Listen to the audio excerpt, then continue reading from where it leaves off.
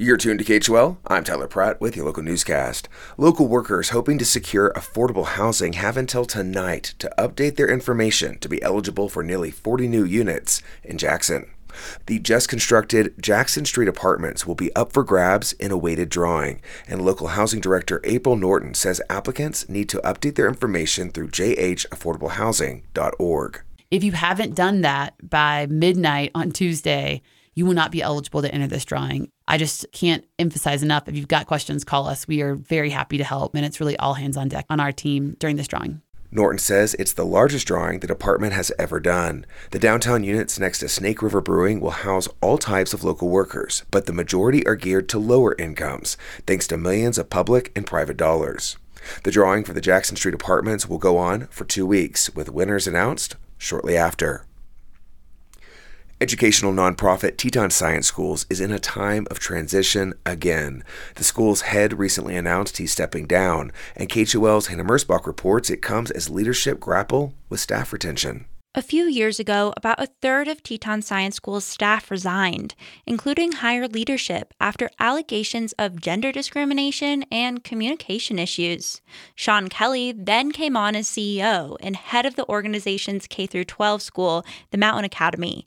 And now he says he's leaving mid-school year due to a family emergency, taking him out of state. Board members say in his almost 3 years at the organization, he helped bring the school out of the pandemic, establish pre-K, and set up a school lunch program. Member Fred Keller says the plan now is to launch a search for a new leader, but take it slow. We don't feel a need because of all the expertise that's already there to rush into this. And we want to make sure that we understand the right kind of leadership that we need going forward. He says Kelly was already discussing leaving the nonprofit at the end of the school year prior to the recent announcement. Hannah Mersbach, KHOL News. Bobcats and other carnivores could play a big role in cleaning up an infectious misfolded protein, killing Wyoming deer, elk, and moose. Bobcats and other carnivores can remove over 95% of chronic wasting disease, or CWD, prions from infected meat, according to early findings by Wyoming Game and Fish and researchers at the University of Wyoming. CWD has spread rapidly across the state, putting deer, elk, and moose populations at risk. Wyoming Game and Fish wildlife veterinarian Samantha Allen says bobcats and other carnivores could be a natural ally in the fight to contain CWD prions. It just might be another way to stop some of the transmission and take some of the CWD off of the landscape, which is really important, and we have a really tough time doing that right now. While some have warned that carnivores and scavengers help spread CWD prions across landscapes, Allen says that's not exactly what her team is seeing.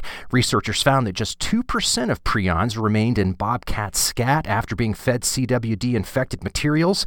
The next day, just 1% remains, and on the third day, 0 prions remain. These results are similar to a 2021 study of mountain lions, according to a WyoFile report. I'm Eric Galatas. The deadline is approaching to get feedback on one of Grand Teton National Park's popular destinations. Officials are looking for ways to improve at the Colter Bay area on the north side of the park. They'll use that public input in a high-level future planning effort. The park built Colter Bay in the 1950s, and the marina has become a well-known place to camp, boat, and take in views of the Tetons. But there have been few improvements to the area since it was built. Officials say it's struggling to accommodate growing visitation and the changing needs of tourists. Comments can be submitted online through the National Park Service's website through Thursday. I'm Tyler Pratt, KHOL News.